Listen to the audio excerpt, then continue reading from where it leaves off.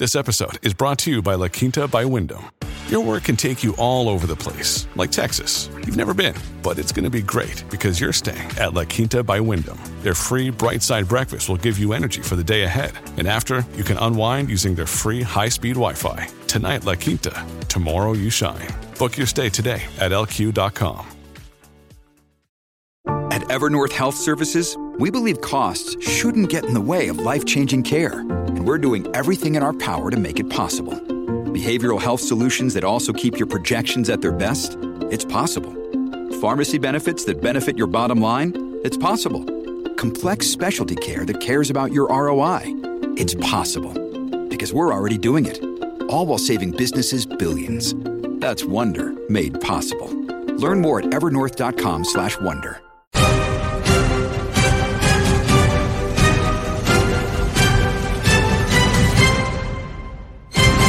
Good morning, crypto. Good morning, Warriors. Hello, and welcome back to another episode of your favorite crypto news channel, Good Morning Crypto, where we bring you the most relevant and impactful crypto-related topics from the top crypto research team in the world. I'm your host, Abs, joined by several members of our 3T family this morning. We got the Italian stallion, Mr. Johnny Crypto, Gonzo, also known as Super G, and I am very excited for today's show. Today on Good Morning Crypto, we'll be discussing how a former Ripple advisor is leading the review of Silicon Valley Bank, as European Parliament is creating new rules for crypto, attempting to add a kill switch to every smart contract. The FDIC has $120 billion, insuring over $9 trillion in assets, as the United States Cbdc is being promoted as a solution to a liquidity crisis, telling the world there's infinite money at the Federal Reserve. And with the banking collapse of the decade happening before our eyes, we break down the details, showing our listeners how the government never lets a crisis go to waste, using this banking collapse to centralize the crypto industry. Our show is available on your favorite podcast platforms like Spotify and Apple Music. And for those of you listening via podcast, our show is live on YouTube Monday through Friday, 11 a.m. Eastern at the 3T Warrior Academy channel. So, Johnny, as you can tell, we got some amazing news prepared for today. But the thing that caught me off guard, Michael Barr is going to be overseeing Silicon Valley Bank, former Ripple advisor. More good news, my friend. How you feeling?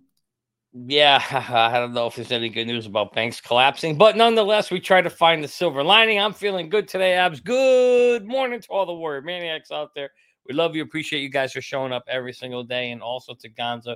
Great to see you, buddy. And yes, let me turn the ringtone off.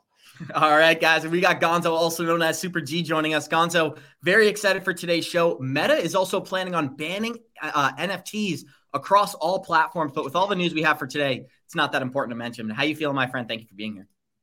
I'm feeling outstanding. We're missing Selman today. I know he's not feeling good, so sending you healing vibrations. So in his honor, Selman always says, good morning, good evening, and good afternoon. Isn't that what he always says? And so, yeah, man, it's going to be a great show. Just super excited to be here. Awesome, guys. And we're going to start the show off the same way we always do by showing you our Good Morning Crypto Twitter account. That's at 3TGM Crypto on Twitter. We're at 3,019 followers. Go smash that follow button. We love talking to you. The Bitcoin Fear and Greed Index is in greed this morning at a 56, and for good reason, as we've got green bubbles across the board, Johnny Crypto. CFX is one of the largest daily movers, up about 40%. When we check out the total coin market cap, Bitcoin is performing dangerously well this morning. We are sitting at 1.13 trillion in total market cap. Bitcoin is 44% dominance. Ethereum is about 19%. Bitcoin is sitting at $25,900.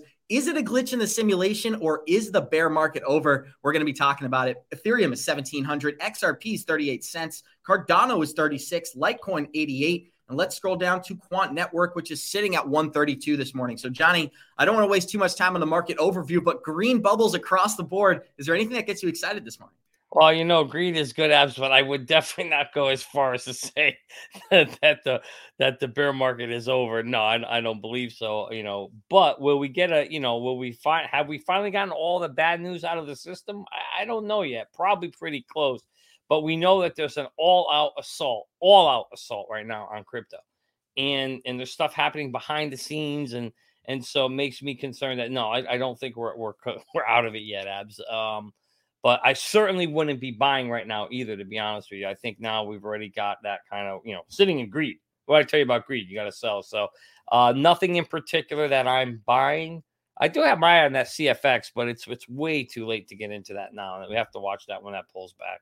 They also call that the China coin, my friends. We got 176 live listeners joining us. Show us some love. Smash that like button. And Gonzo, I want to get your take on this. Tony Edward pointed out a pretty cool chart yesterday showing how Bitcoin, it's getting bullish momentum at the perfect time. This is what we call a recovery pump after the bear market. And it's not a sign the bear market's over, but it is a sign we reached our bear market bottom. So some pretty exciting news there. What sticks out to you, Gonzo?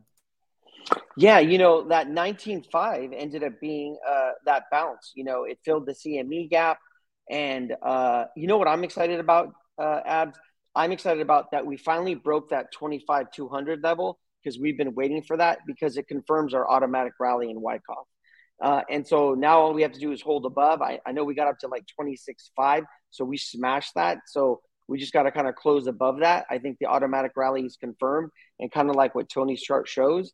The next thing, there's not a lot of trading ranges between now and 30K, but like I said, most cryptos will, in the automatic rally, go to the 0.5 fib, which is 32K. The bottom of the golden pocket, which is the 0.618 fib, is at about 39K. So we have to take it day by day, but I do see us reaching those levels. And then like we've been talking about, rolling over when we hit those eclipses. We have the solar eclipse and then the lunar eclipse. And then we're going to come down to make that spring. And then we'll just have to see how low we actually go. If our low is right above, if we double bottom, or if we create a new low. But everything is kind of matching up where we're going to create that spring that's going to move us right into the Bitcoin halving and then into the real next bull run. Thank you. Just to build on that. So one of the things, Gonzo, I've been hearing, I don't know if you guys are aware of Richard Hart, who he is, but he's still adamant and consistently adamant that we are still coming down to 10K first. So it'd be really interesting to see if we hit this 31 or 39 you're talking about, come all the way down to 10, and then spring load for the next bull run. Again, I don't know, but if I see 30 to 39, I'm definitely going to be executing part of my exit plan there in Bitcoin. You got to take some profits, guys, because who knows how long this is going to last and where we're going. Take those profits and then get ready to reinvest them. Yeah, and that's what usually happens in an automatic rally. Waters talks about this all the time. When you get an automatic rally, regardless if it's in Bitcoin, XRP, whatever the asset class is, those are the times that you want to de-risk and kind of pull some chips off the table. So definitely something to look at. Well, Johnny, as everyone's focused on the pessimistic news of the banking system, we're going to put a positive spin on it this morning because we've seen something similar happen in the early 1900s. And what do we believe is happening today? The consolidation of cryptocurrency into traditionalized finance. It's going to benefit everybody who's not an advocate for decentralized finance going forward. But everybody who's watching our show should understand one thing. When big banks come into this market and begin to custody crypto, that is when we'll see projects like Bitcoin and Ethereum break their all-time highs. And we're going to break down how that process is set to take place. So we got a live ringtone going off, but we also have 200 live listeners. Check out this cool video, and then we'll get some comments from the group. The Federal Reserve Act wasn't drafted in Congress. It was drafted on a private island off the coast of Georgia in 1910. Here is the island, Jekyll Island. And it was drafted under great secrecy. Jekyll Island was the retreat for billionaires like William Rockefeller and J.P. Morgan. And in 1910, Senator Nelson Aldrich, the Republican whip in the Senate and the chair of the National Monetary Commission, sent his private railroad car to the New Jersey Railroad Station, where he and 5 other men were instructed to come one at a time and everybody pretend they just didn't know each other. Aldrich, who is the guy, remember, he wrote the original bill. He was a business associate of J.P. Morgan. Oh, and the father-in-law to John D. Rockefeller Jr. So there's no special interest happening there. There was also Abram Piatt Andrew, Assistant Secretary of the Treasury, and Frank Vanderlip, representing William Rockefeller, Henry Davidson and Benjamin Strong with J.P. Morgan, and Paul Warburg. He was a partner at Kuhn, Loeb and Company. So now that we've got the background set in stone, Johnny, I want to break down some details here. everybody pretends as if this is a conspiracy. What really happened in the early 1900s is 5 or 6 of the most powerful men on the planet met up off the shores of New Jersey and decided, how can we monopolize the central banking system? How can we get rid of our competition while keeping our generations and our children successful forever? Well, that's what the remainder of this clip breaks down. So we're going to kick it right back to you and Gonzo. Here we go. He was representing the Rothschild banking family. Oh, he's going to talk about the Rothschilds now. He actually is an interesting character. If you ever saw Little Orphan Annie, Daddy Warbucks was named after Warburg. These are the men that represented 1/4 of the entire wealth of the world. Wow. You think we got a problem with wealth now? Those guys, 1/4 of all of the money in the world. The Morgans, the Rockefellers, Warburgs, Rothschild, all in one room. Yeah, but when do they start sacrificing chickens? No, doesn't happen. That I'll tell you. These guys were all competitors. It was humans. To G. Edward Griffin, who we'll talk to in a minute. They all had come together to form a banking cartel so they didn't have to compete against each other. He says it was like an oil cartel or a sugar cartel, but this cartel actually went into partnership with the government. I mean, how great is that, huh? It's kind of like the drug cartels in Mexico. Wait, I didn't say that out loud, did I? So for more than a week, these men sat around there. And they sat around this big table and they hammered out all the details. Look at that place. The Federal Reserve System with 5 objectives. How many of these do you agree with? 1, to stop the growing competition from the nation's newer banks. Monopoly. That doesn't sound good. 2, to obtain a franchise to create money out of nothing for the purpose of lending. That one really doesn't sound good either. Brilliant. 3, to get control of the reserves of all of the banks so the reckless ones wouldn't be exposed to currency drains or bank runs. Oh, that's the charity part. Calling cheap beef. Thank you so much. Then to shift the losses from the bank owners to the taxpayers. Brilliant. It just gets better and better for you and me, doesn't it? No. Again, the answer is no. And then finally, to convince Congress that the purpose was to protect the public. And there you go, Johnny. It says it right there. Everything we're seeing in the quantum financial system, we've seen it take place before when the fiat system was initially rolled in, whether it's a couple of globalized entities taking power of the entire market or claiming that they're protecting investors by taking control of your finances. We've seen these things before. I want to get some comments from Gonzo as well. I know that was a longer video. What stuck out to you? Is that for me or Johnny? Oh, go ahead, Johnny. Yeah, I mean, for people who have been aware of this, this has been well known for a while, but it's very kind of kept, but the reality is, it's like the mob, right? What did the Italian families do, or the mob in New York, is rather than compete and kill each other, they all decided, hey, let's stop killing each other and let's come together and become Gary Gensler's boss, basically. But basically, that's what they did. They got together, they put a plan together, and then they rightfully rolled it out and sold Congress and everybody that was the right thing to do. But you saw the real plan for it, and that's what it is. And that system we've had. And I'm not even going to it goes even deeper than that. And there's ties to the Titanic and everything. It's pointless because nobody believes it's all. It doesn't matter at this point. Come on, tell us. No, at this point, what matters is this is the system that we have and we're dealing with, and you saw the purpose or plan. Glenn Beck called it out very, very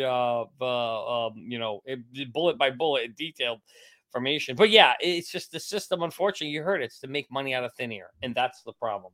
So we're no longer. Oh, sorry. We no longer have a limited supply backed money by gold where it actually mattered. Now it's just, hey, we can print money out of thin air. And oh, by the way, now there's no standard to hold it to. So you can print, it's unlimited printing. And that's why, we're in a system where your dollar devalues because of the way it's, was designed.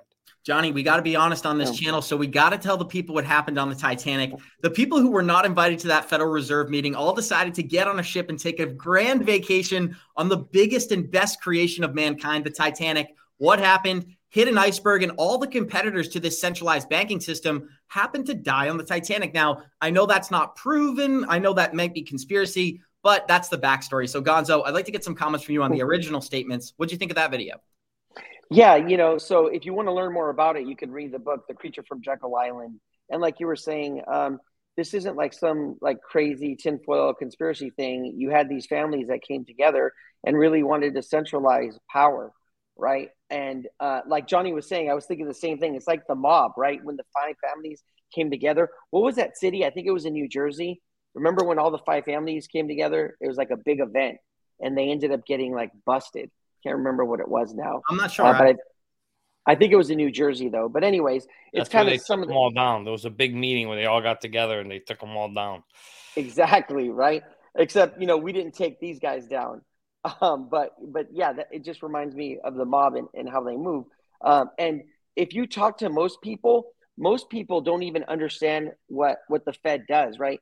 Most people think that the Federal Reserve, because of the name Federal Reserve, is the government, and it's not the government. It's a bunch of private banks that have come together and they've partnered with the federal government to control our money, right? And a lot of people don't know that. And to be honest, until I really kind of started taking control of my finances and kind of paying attention to that, it was one of the first things that I learned, right? But most people are kind of asleep at the wheel, and I don't even think they care, right? They're too busy watching Netflix or the next kind of series that's on TV so that they could work their 9 to 5, go home, unplug, and then, they work their Monday to get to Friday so they could have the weekend, so they could have that Monday and then get to the weekend all over again, right? And I think that most of the people that watch our show and that are in our community, we're awake. So. Absolutely, Gonzo and Johnny. I'm kicking it right back to you. But before I do, we got 287 live listeners joining us. Show us some love. Smash that like button. And the reason we started this episode off by describing how our banking system was set up is because we're going to paint the picture of what they're doing today. The Federal Reserve has already confirmed that they have infinite money on their printing press. Well, that printing press is about to turn digital. So, Johnny, I'm going to play the short clip and go right back to you, my friend. Here we go. To the person who is about to grab their car keys and go to the ATM and take out $3,000, you say what? You don't need to. Your ATM is safe. Your banks are safe. There's enough cash in the financial system, and there is an infinite amount of cash at the Federal Reserve. We will do whatever we need to do to make sure that there's enough cash in the banking system. There's an infinite amount of cash at the Federal Reserve. Not only was that true in 1913, it is true today, Johnny Crypto. And we know the printing press is turning digital. We're going to show a controversial video later in the episode from somebody describing the process that's already taking place today. The reason we are having a centralized collapse right now is so they can take crypto and allow traditional finance to custody those assets and hold it for people like us. So I want to get some quick comments from you there, Johnny. The assets that we have today are going to be valued against the dollar and against the central bank digital currency going forward. So put a positive spin on this for me. Is there any positives to the United States launching a central bank digital currency? Because many of the assets that we hold could increase in price. Well, here, Gary says it best right here. There is infinite supply. They just turn it on. They can just spit out as much as they want because there is no control. There's no limit. And so the problem with that is you will continue to devalue the dollar. Now, if you're looking for the silver lining in that, it's exactly what you just said.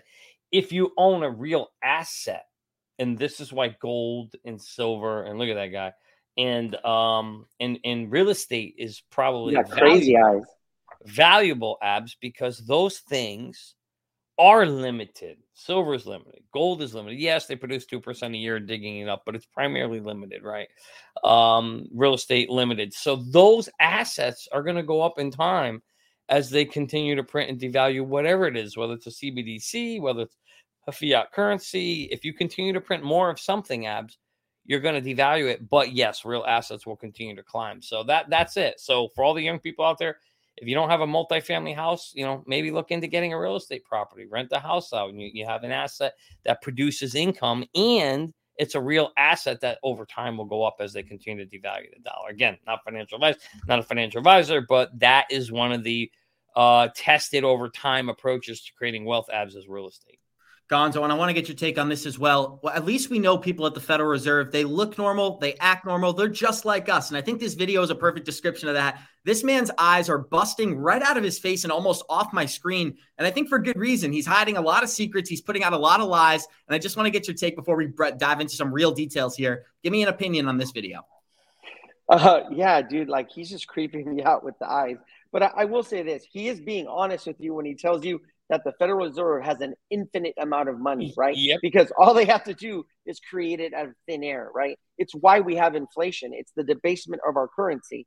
And for us, what's good is that when they do that, like what you're saying, is you want to own assets, right? Because when the printing presses turn back on and they start making more money, it goes into risk assets, which we're in, right? And then the value of our risk assets go up, right? And that's why it's important to remember not to write it all the way up and back down, is to pull your profits, right? Make sure you pull profits and then you diversify, like what Johnny's talking about, whether that's gold, silver, property, buying into companies, right?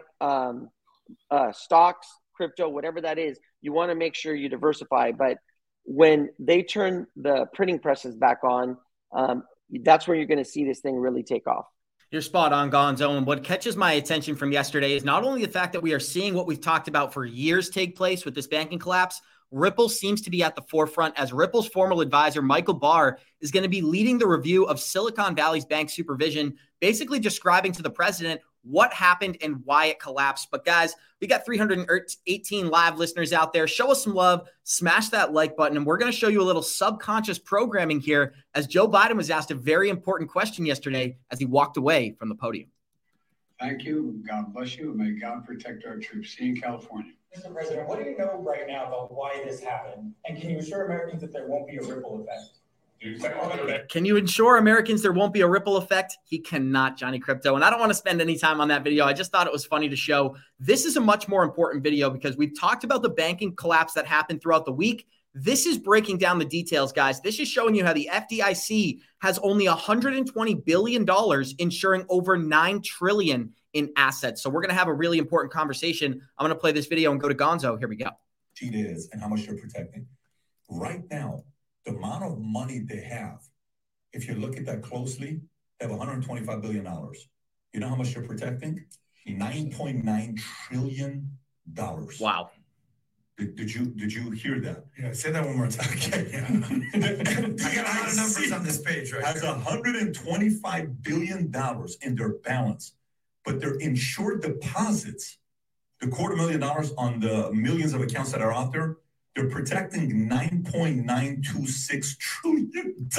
So let me just explain something, Johnny. What happened during the Silicon Valley banking collapse is they had $200 billion in assets. There were rumors of 2.5 in missing or unallocated funds. So people started to say, okay, I'm going to go and take my money out. Over $42 billion of withdrawals took place over the weekend. And one of the ways this could have been avoided is if we had instant access to liquidity, we could take let's say a money surplus from JP Morgan of $2 billion, send that over to Silicon to finance some of those trades, and then you wouldn't have the risk of a liquidity run. Well, what does the FDIC do here? They're setting up the opposite problem. They're insuring over 100 times the amount of assets that they have on their balance sheets. And I think it just shows how monopolized and flawed our current financial system is today. We're going to have a conversation about CBDCs, but let's start right here. How do you feel about the FDIC insuring over $9 trillion in assets with only $120 billion? Well, so this is a wake-up call for some people, and you were in diapers probably back when this happened in 2008 or close to it. But this same problem happened, and that's when a lot of people started realizing when the banks started failing in 2008, they were having the same conversation. Wait a minute, we don't have enough money in insurance to cover everything, because guys, that's how insurance works. I don't know if you realize this. Your life insurance company, all your company, they don't set 100%. Nobody sets 100% of anything aside to cover anything anymore. That's why everything fails, because nothing, it's not set up right. If we would just set things up, and if you're supposed to insure, $1 trillion worth of assets, well, then you should have $1 trillion of assets sitting somewhere ready to back them. But it's not how it works. Because what they do is they look at it and they say, what's the probability that all these calls are going to come in at exactly the same time, right? And they say, well, it's probably 99% it's not going to happen, or 0.01% it can happen. So we don't need to have $100 trillion or $1 trillion sitting in assets. Johnny, I'm going to kick it right back to you, but you said something so important, which is these financial systems are only set up for good times. If there is a bank run, they've said it themselves. They can't handle a bank run. They do not have the liquidity to handle those withdrawals. So that in and of itself tells me there's a massive change that needs to take place. If people, by the way, isn't going to happen. Not happen. People are pulling their money, and I want to hear your take on that as well. I somewhat agree. If people are taking their money out of the banks, it's because there's a catalyst in order to do so. So to say that the Federal Reserve isn't prepared for a catalyst, it tells me that there's a massive hole at the bottom of our banking system. And regardless of how long we run the printing press, eventually we're going to go down that hole. So I'd just like to get your take. Well, the reality is now that you have a printing press that can run forever, you could fix any problem. But the problem in fixing the problem is you devalue the dollar, you create more inflation. And then you run into hyperinflation, and then it's game over, and your currency's dead, and your money's worth nothing. And it costs you $50,000 to buy a loaf of bread, right? And don't laugh. That actually happened in Venezuela or Argentina, and happened in Lebanon as well. My family's Lebanese. It's a mess over there. You're going to the banks. There's no money in the banks. The politicians sold out the citizens. It's worst case scenario. So the thing is, you have to understand, and this is why I try to educate people, but I stop now but we got the show so people can learn. Anything you invest in any insurance and any backing, it's not 100% backed. They always put a risk probability on these things, Abs, of what's the chance of this stuff happening. And then what they try to do is they know what bankrupts it, right? A bank run will destroy the system. So then they do things, they put things in place to prevent a bank run by, bringing out googly eyes or whatever his name was 2 seconds ago to tell everybody. What did he just come out and say? He said, don't go on a bank run. Don't worry. Your money's safe. We have it back. They have to do that. They have to tell you that because they know they can't back it, and they know a banking system will lead to the crash of everything, and they don't want that to happen either. So, because then they have to pull out the printing press at the end of the day. But yeah, it's good that you brought it up because people don't realize that there's no such thing as 100% fail-safe. It doesn't exist, guys. Don't expect it to happen. Gonzo, I'm looking forward to hearing your take on this, but the FDIC was forced to take over $209 billion from the bank over the weekend, and after that, it was faced with $42 billion worth of withdrawals in only 2 days. And what did we just break down in that last video? If crap hits the fan and all of their funds are drained, they only have $125 billion to insure over $10 trillion in assets. And if that's not the biggest flaw I've ever heard, I really don't know what is. So we're going to dive into some details about how Silicon Valley Bank could have actually survived, but instead they decided to force this collapse. We have some hard evidence of that. I'd like to get your take on this first. Yeah. So when it comes to Silicon Valley Bank, when you go back a few years, we were in a 0% kind of interest environment, and these guys got greedy, right? They were out looking for yield, and they basically bought into 10-year risk on money that can be called either on a daily or a weekly basis. So Chamath Pali, what is his name? Palihapitiya, I can't even say Chamath. Anyways, one of those venture capital. He talked about this, right? It's a time duration issue, right? Where these guys were buying 10-year risk, but they could be called on it either on a daily or weekly basis. And that's exactly what happened when they saw some weakness. But I think that it goes to the bigger issue, right? That this isn't unique to Silicon Valley Bank. This is all the banks, right? And why do they do that? Because what we've been talking about, because they know that the Federal Reserve will come back them up, right? That's what happened in 2008, right? When they bailed out the banks. Now, Janet Yellen's already come out and said that they're not going to do that, but we know that's BS. They said that it's not going to affect the taxpayers, but when they just created, it's called the Bank Term Funding Program, right? This is how they're going to backstop all of the depositors, right? But that fund only has, like what you guys are talking about, only has like $108 billion, right? You're talking about a shitload of money. So the way that they're trying to deal with this is by just their words. They're telling people, right, that don't worry about it. We're going to backstop all of your deposits. And they're hoping that people are not going to be emotional and they're not going to trigger a bank run. Because at the end of the day, if a bank run gets triggered, they don't have all the money to cover all of the depositors, right? And so they want us to trust them by just their words. And it's very, very shaky ground, right? And so we're going to have to see how it plays out.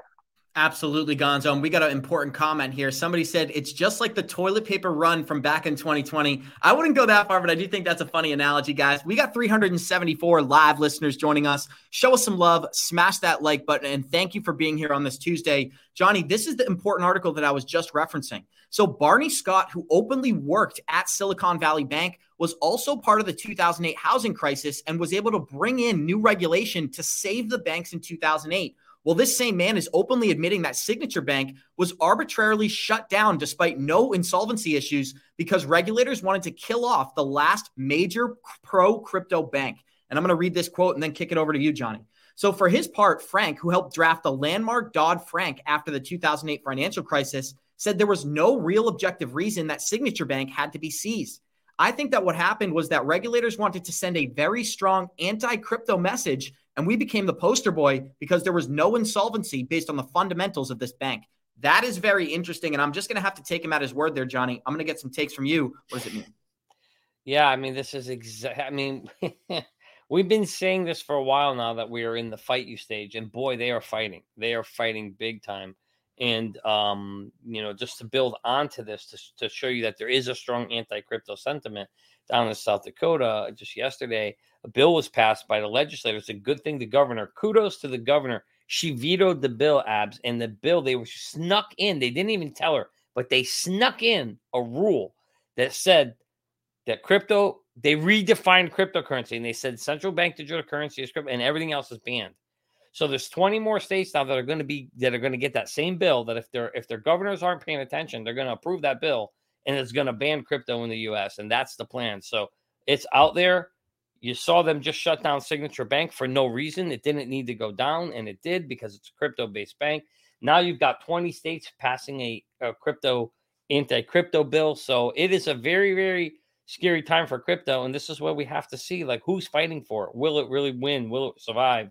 Blockchain's going to survive, no question about it. But the cryptocurrency itself and what that's going to mean, what that definition looks like, none of us know right now today what that's going to be. But there's guys like BitBoy and folks fighting for it, so we'll see where that battle lands. And Gonzo, could this be one of the reasons we're seeing the crypto market take off right now? Is because while they're trying to centralize a lot of these projects, it's working against them. They're proving how bad the banking system is by waking people up just like us every day. And this is something I wanted to read from this morning. One positive news front is that none of the taxpayer debt is going to fall to save some of these big banks. Just to be clear, none of the money is coming from taxpayers. It's coming from a tax on banks that fund the FDIC.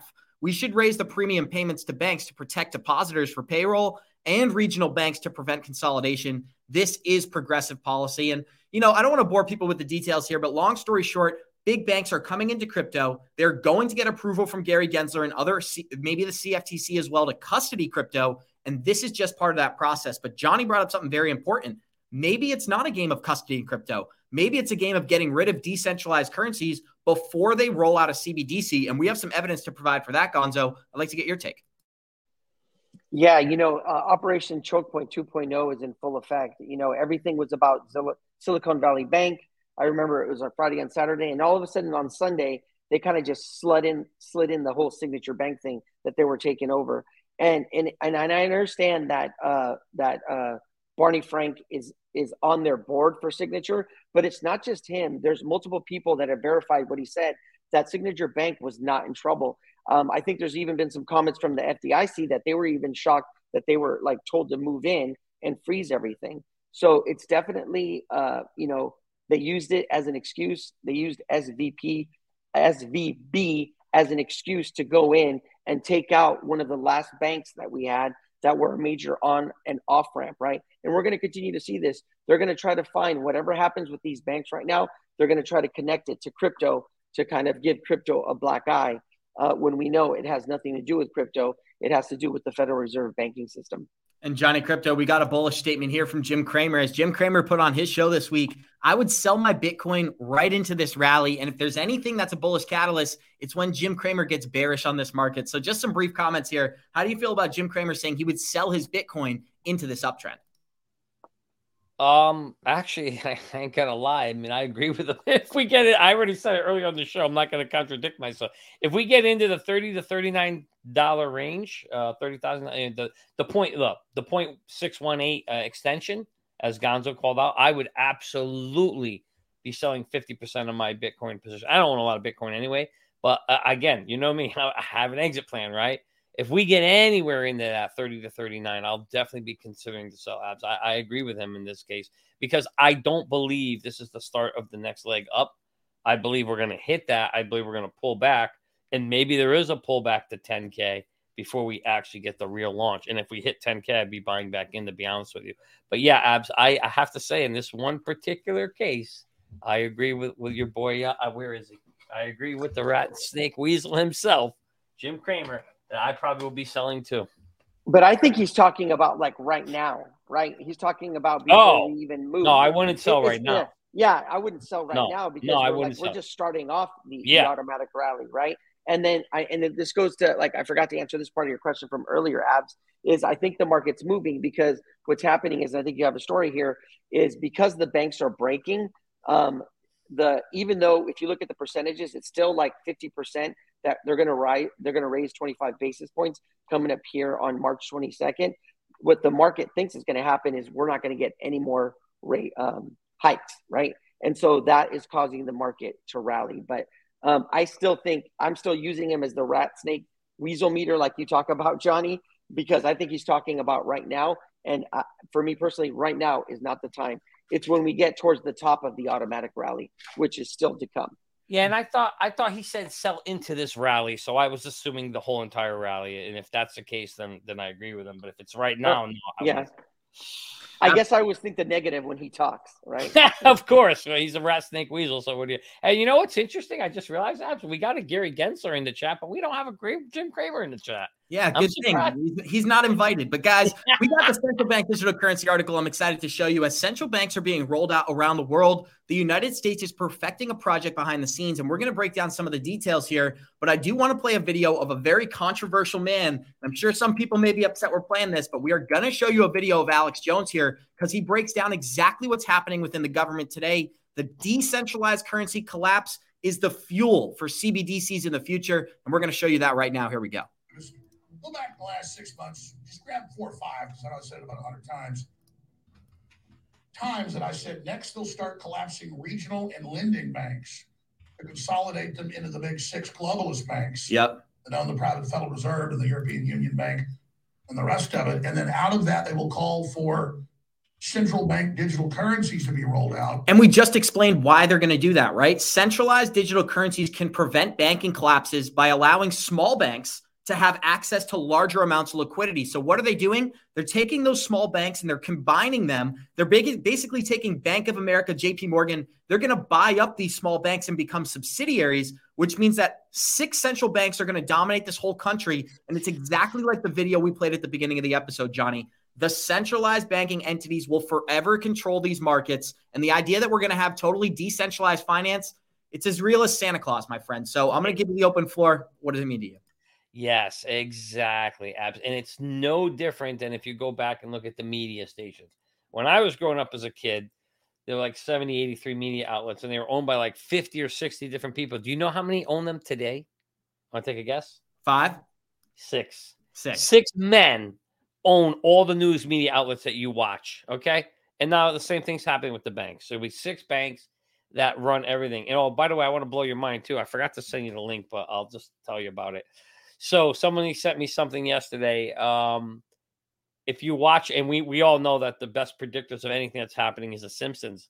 Do you know they had an episode of The Simpsons where they showed a bank failure? And do you know what the name of the bank was on the show? Oh, God. Silicon Valley Bank.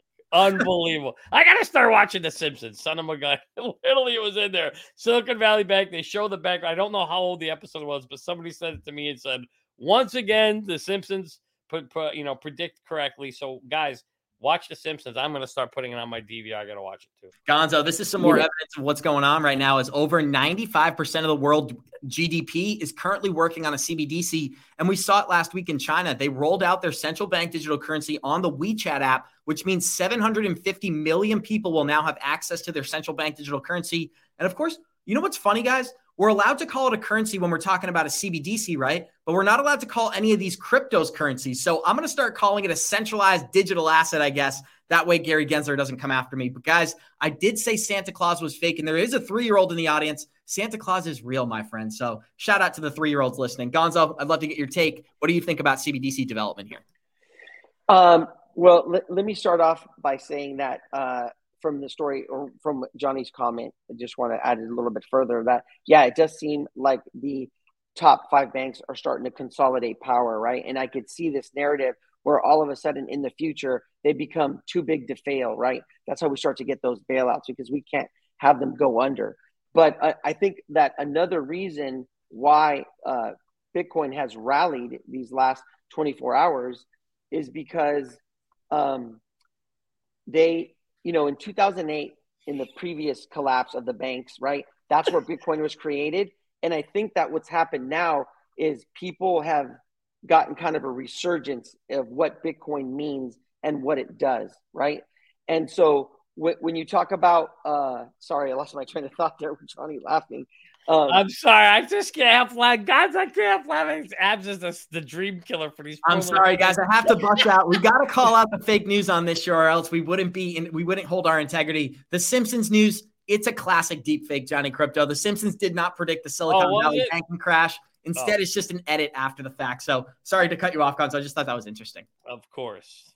No, it's okay. And so now we have a second bank crisis, and then we have, it looks like the adoption of Bitcoin, right? And it ties in with what's happened with stable coins, where people aren't trusting stable coins. USDC, we thought, was the most stable stable coin, and it became depegged over the weekend. It's back to $1, but really it's kind of put that spotlight back on Bitcoin, just like when it was created in 2008. And if you following what Cbdc's doing, Cbdc had that $1 billion in that kind of crypto fund that he had. He's moved everything. We looked over at the wallets. He's moved everything into BUSD. And so he still is going to make a buy. He's going to make a large purchase of Bitcoin, Ethereum, and BNB. And so when that happens, you bet that the price is going to continue to rally up. So again, I think that with this whole banking thing and what's happened with our stable coins or the stable coin market, it's really put another focus on Bitcoin. And I think that's why it's been doing so well the past 24 hours. Hey, Abs, I got to address this because so look at this comment here, right? Central bankers will lose their power to create money out of thin air with asset-backed security. Okay, here's the problem I have with this statement. Who do you think is leading us into the revolution of the next system? You don't think it's the central banksters? They're not going to lose their power. There's no way they're giving up their power. I just laugh when I see people say that all the time because it's like, no, it's not like there's some other group that's battling these guys. These guys are transforming the system. So I don't agree with that. Maybe you guys have a different stance. And if you do, I'd love to hear your thoughts. But I don't. Everyone thinks, oh, the central banks are losing their power. No, the central banks aren't losing their power, guys. They're the ones transforming the power. But I'm curious to what you guys think. Well, we know that the XRPL was built to document the way people are spending their money. So the reason that the XRPL is designed the way it is actually you can track individual bank accounts and individual transfers in really, really great detail. If I spent my XRP at Target, for example, and we're sitting in the year 2032, not only would they know exactly what I spent, they would know exactly what I purchased, the time, and how often I'm purchasing those things. And the reason they're claiming that's important is that way they can advertise to specific demographics and fuel the economy even more. But Johnny said it himself, the central bankers will not lose power because if they were, we'd go to war. Every time a different country tries to separate themselves from a United States currency, we roll the troops over their border. What are we seeing today? It's the same thing, guys, except it's not a physical war. They don't have to roll troops over the border to get crypto in the hands of traditional finance. They just have to fire up Gary Gensler in the SEC and say, hey, get out there and do your job, my friends. So, Gonzo, any take on that? No, I mean, I agree with you guys. The central banks are not going to lose their power. That's why they have their hooks in this new technology, and they're just going to find a new way to kind of roll it out, right? Like we're living through the new financial system being rolled out, and it's being controlled by them. Just like we talked about before, JP Morgan can talk all the crap that he wants about Bitcoin or play word games with blockchain, but they are absolutely involved in this, and they're going to transition everybody into it. Absolutely, guys. And we got 358 live listeners joining us. Show us some love, smash that like button, and check out this video of the CEO of Circle talking about how USDC basically already is a United States cryptocurrency. Here we go. How much damage did the DPEG cause to USD's reputation? And, is it long-lasting damage? Well, I mean, look, I think what's really notable about what we've seen over the past several days is that, the narrative had been, how do we protect the banking system from crypto? And I think what's taken place here is a demonstration of how do we protect a stablecoin from the banking system itself. And we have long advocated for a full reserve model for digital dollars on the internet. And we've emphasized the risks of the fractional reserve banking system as something that backs that. And so we'll come back to, I know, the regulatory questions, but the important thing here is the result of this has been that we have been able to actually move the entirety of the reserves, which had already been essentially held in, Circle Reserve Fund with BlackRock, all short-term T-bills. That's about 80% of it, and the remainder with Bank of New York Mellon, to have the safest underlying dollar digital currency that's out there. And so we're actually coming out of this with an infrastructure, a dollar market infrastructure that's the safest in the world for transacting in the space. Until they roll out a CBDC. But Gonzo, I just wanted to get your take there. How do you feel about them being able to access their bank accounts even after this collapse? And the fact that USDC does a lot of what a centralized bank digital currency would do by unfractionalizing the banking system. It opens up the liquidity hubs, and that's what crypto was built for. Yeah, I mean, there was a question in there that was talking about, is USDC still safe? As safe as a stable coin can be, I wouldn't just hold all your money in stable coins. We know that it became depegged because about 8% of their reserves was on Silicon Valley Bank. It was frozen there. And so over the weekend, they were unsure how they were going to get that. They had already said that if they didn't get their money back, that they were going to use corporate money. I don't know how they were going to come up with that $3.3 billion, but like we all said, the FDIC came and the Fed came to their rescue, and they got their funds. I know that they've moved most of the funds into BNY Mellon, which is one of the longest banks that we've had in existence. But yeah, so I think what's really interesting is we haven't heard a lot about Tether, and I'm not spreading any FUD about Tether, but we know because Tether has told us that a lot of their backing is either in cash or in treasury bonds, which is what got Silicon Valley Bank in trouble, right? They bought 10-year treasury bonds and then they were called, right? And so really interesting would be, what are the treasury bills that Tether is involved in, right? Are they short-term treasury bills or are they long-term treasury bills, right? And I think with this whole narrative with stable coins, and then you add the regulation to that, that's what I was just talking about earlier, where a lot of people are kind of putting their money into Bitcoin because they feel it's a lot safer than stable coins. Johnny, yeah. I think I just want to explain what he was saying about treasury bills real quick. So what these banks do is they take big pools of capital and they go and buy treasury bonds, which give you about 1% over a 30-year period, which is great, right? But it's not great because if inflation is at 5%, these assets are not only bleeding, but they can't be liquidated. You can't sell a treasury bond getting 1% over 30 years when inflation is 4 or 5%. It's not profitable. It doesn't make any sense for these banks. So what happens is they purchased a lot of these treasury bills back in early 2020 when interest rates were much lower. Now people are getting about 5% on some treasury bills, meaning every one that was purchased at 1% is far below what it was doing just a couple of years ago. And this is a problem we're going to have to address. If the United States banking collapse happens, it will happen through the bond market. And we got a little taste of that this weekend. I just wanted to clear that up. No, I was actually going to go there because this guy actually said it earlier in the show. He's spot on that what's really happening here, Abs, is the bond market is failing. And I'm not a big bond guy, so I don't know a lot about it, but I was watching a video on it yesterday where they were talking about that, where the bonds are, if you look at the yield and the inverse curves and the way they go, we're headed to the same exact thing that happened in 2008. So the bonds are going to fail, and that's going to crash the entire system. And it hasn't happened yet. We're on the way to having that happen. Now, think about this. What did you just hear the Circle CEO say about where 80% of the money is in the USDC? Where is it? Treasury bonds. Exactly. So when the bonds fail, Circle's dead. Same thing like Tether. USDC's dead. USDC is going to implode and crash. I don't want to be in USDC. I don't want to be anywhere near USDC. USDC is not a safe place. And this actually highlights exactly why right now, as of today, no stable coin is safe. Because when you look at the difference between a fiat currency and a stable currency, the only difference between the two, because they're both kind of crap, is that one is backed by the U.S. government and the ability to print money and tax the U.S. payer, and the other one isn't. And that's why a USDC or a USDT, they're all at risk, because when they crash or when the money disappears, there ain't a government that's going to come back and say, don't worry, we got you covered. We're going to do this. No, stable coins are not safe, and they never will be, unfortunately, until either they're backed by gold. That's kind of why I like PAX-G.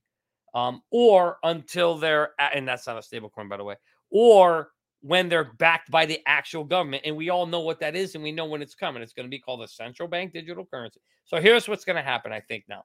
Write this down. So they're going to crash US. They're going to make everybody think USDC is safe. The bond market crashes. USDC crashes. Everybody loses confidence in stable coins and cryptocurrency. And then they say, here, we're now going to bring you the CBDC, US-based, backed by the government, and now you don't have to feel and worry. So that's what that's my guess at this point in time if I have as a betting man. Gonzo, I'd love to get your take as well. And I think it's worth mentioning, Johnny, you brought this up earlier in the episode. HSBC acquired Silicon Valley's banking firm in the UK for only £1. And what happened here, guys? They got access to tons of cheap assets. They took advantage of all the clients that they had built over the years, and they absorbed them into what? A central banking entity. These companies, I don't want to bore people and break down the details. They are all owned by the same people. We can't say this every single day without just getting – I just feel like we just say the same thing every day. The same 6 families control everything, whether it's the banking system, it's the media. This is another example of that. You have the largest bank in the UK coming in and taking custody of billions of dollars worth of crypto assets for a fraction of the price. So Gonzo, sorry, but the floor is yours, my friend. No, I saw the story. I don't know much about it, but like you've been saying, it's the same 5 families that are consolidating power and that control. What is it? Yusko calls it the banking cabal, but I guess that's not a good word to use. You cabal, can't say that right? no more. Yeah, I can't. You can't say that anymore, right? So it's the banking cartel, right? But it's the actual. So you understand now why we're into cryptocurrency, right? And why it's important to be in cryptocurrencies like XRP that have a real use case and a real utility. You can see why you have your Bitcoin maxis, right? That believe in Bitcoin and what it represents, because it's peer-to-peer, because it's decentralized, because no one can just come in and take it away from you. All you need is your seed phrase and you can take it with you wherever you go, right? But so, all we can hope for, because we know CBDCs are coming, is there's going to be like a parallel system where you have cryptocurrencies and you have CBDCs, or we still have the private sector that's involved in the rails of the CBDC, and that we can make money off of those rails. Absolutely, Gonzo. And we got more validation of that real quick before I play our next video. They've already decided that there is going to be separate central bank digital currencies, one for retail consumers and one for financial institutions. And that's what we have in this document right here. CBDCs can be roughly divided into 2 types, those designed for financial institutions and those designed for the general public. So basically the kings against the sheep. And I am in the sheeple class, so that is not an insult at all. But guys, we got 357 live listeners joining us. Show us some love, smash that like button. And there was a video I wanted to play right. I actually lost it here. So just give me a second, guys. I'm looking for a specific article. This is the one that I wanted to find. So Meta is going to be canceling all support for NFTs on Instagram and Facebook. And this is some pessimistic news for NFT holders out there. The decision was prompted by the desire to focus on other ways to support creators, people, and businesses. And after reading this article, Johnny, it seems people just weren't that excited about these rollouts. It's not that they aren't an advocate for this technology. It's that people weren't really using it or excited about it. So they decided to cancel the program and shift that focus into other places, specifically the metaverse. Now, just to add on to this before I kick it to you, Facebook announced this morning they are laying off an additional 10,000 employees during this quarter, and they plan on canceling the 5,000 that they were set to hire. So 15,000 people just lost their jobs from Meta. Another interesting detail. What does it mean to you? Well, don't forget, you already heard Senator Warren when she was talking to Powell that there's about 2 million job losses that are going to happen. So minus 15,000. So we now have 1.9999995 million. 885. Thank you, Joey. Love you guys. To be lost. There's a lot of job loss. This is going to be a horrible year. 2023 is going to be a year from hell. It's going to be very bad. This is going to be a bad year.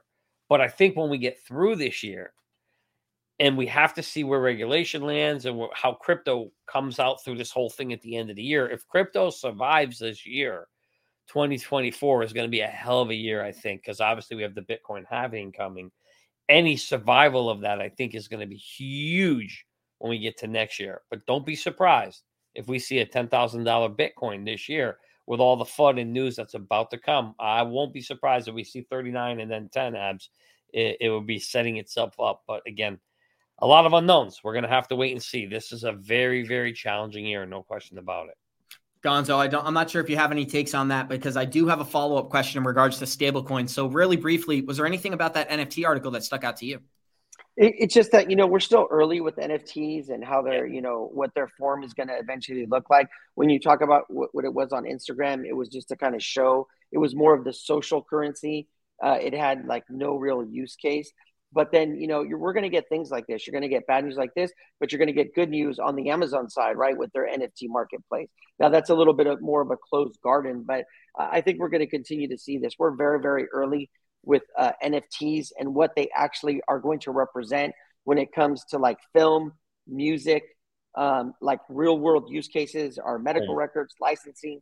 I think the biggest or the first kind of versions of that we're going to see are like in loyalty or community or rewards things, kind of things like Starbucks are doing. Those will be kind of the first use cases when we talk about the normal person, besides like the smart contract aspect or, being part of communities. And so we're still, like Johnny O says, we're so early, we feel like we're late, but we're very, very early when it comes to NFT. And again, the NFT thing is really where I think it's really going to start to take off, is more in the gaming space, right? And gaming and NFT, gaming and metaverse. That's where we're really going to see it take a hold and take off. And then after that, I think we're going to see kind of music and then film. Yeah, I didn't mean to skip over that article, Abs. I got detracted. I just want to add to that what Gonzo said. 100% agree. I think the only reason why they're walking away is you said people aren't attracted to it.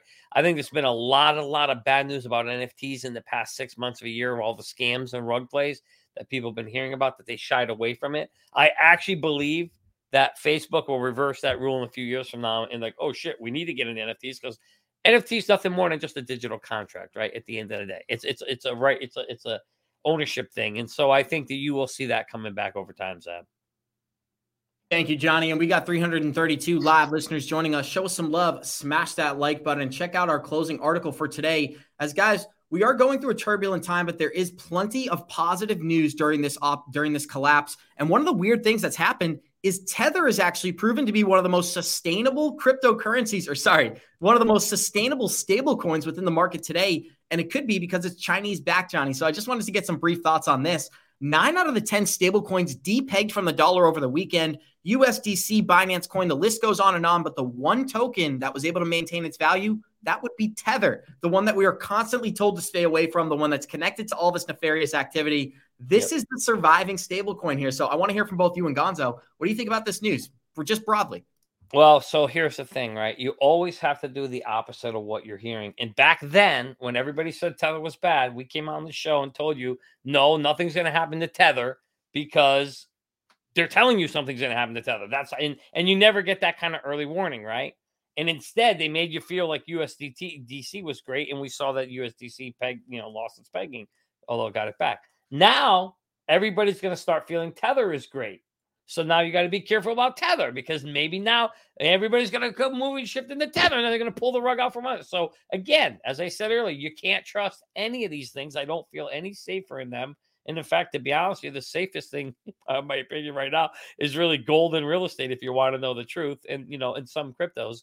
But yeah, it's very interesting. But don't buy into the situation. Don't buy the story that any stable coin is safe until it's actually backed by a real asset or a government.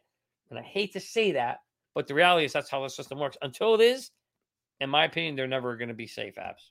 Gonzo, I'm shifting gears here because we got a really important question. It said, should I still accumulate my crypto bags? Would love to hear from you all about it. Lots of FUD. Couldn't agree more. Lots of FUD, lots of uncertainty. And that's what you should expect during a bear market. The same people who are going to be telling you to buy Bitcoin at $70,000, they're the ones telling you to stay away from it when it's sub $20,000. And Gonzo, just to close us out on the episode, what is your non-financial advice, having gone through these markets and been through the turbulence? What is some advice that you would give to a fellow friend? Of course, once again, not financial advice. Yeah, the 19.5, when we came down to that last week and then the weekend, that was the time to be accumulating. I would say now, as we're going to rally, it really depends on whether you have some of the asset or not. If you're going to do a little bit of dollar cost averaging, or you're still kind of way below your average. Me personally, what I'm doing, because I was packing my bags when we were at max fear and we were at lower levels, I'm going to wait for this thing to rally. I'm going to de-risk. And then when we come back down, that's when I'm going to go back in, right? Everybody's different. And, you have to look at it as a long-term thing. Like Ethereum, we were telling people 1,000 and below was a great time to DCA. It's now up to 1,700. If you believe that Ethereum is going to be in the next bull run, $7,000 to $10,000, then it might be a good time for you to DCA if you're going to hold long-term.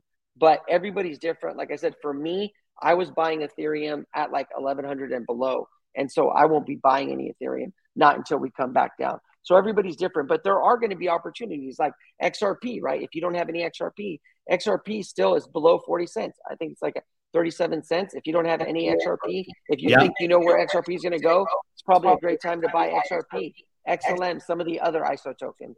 Absolutely, Gonzo. And we're going to close this episode out the same way we always do by saying thank you to each one of our special guests. Thank you to Johnny. Thank you to Gonzo. And thank you to the man, the myth, the legend. I guess myself, because there's no third guest here. We got 321 live listeners out there. Show us some love. Smash that like button. Tomorrow, we have Crypto Lulu joining the show. This is going to be a really, really exciting episode, guys. So go and check it out. Like we always say, Warriors, guys, get your shit together, baby. Thank you for joining us. Let's go. Let's go. Let's go. Love you guys.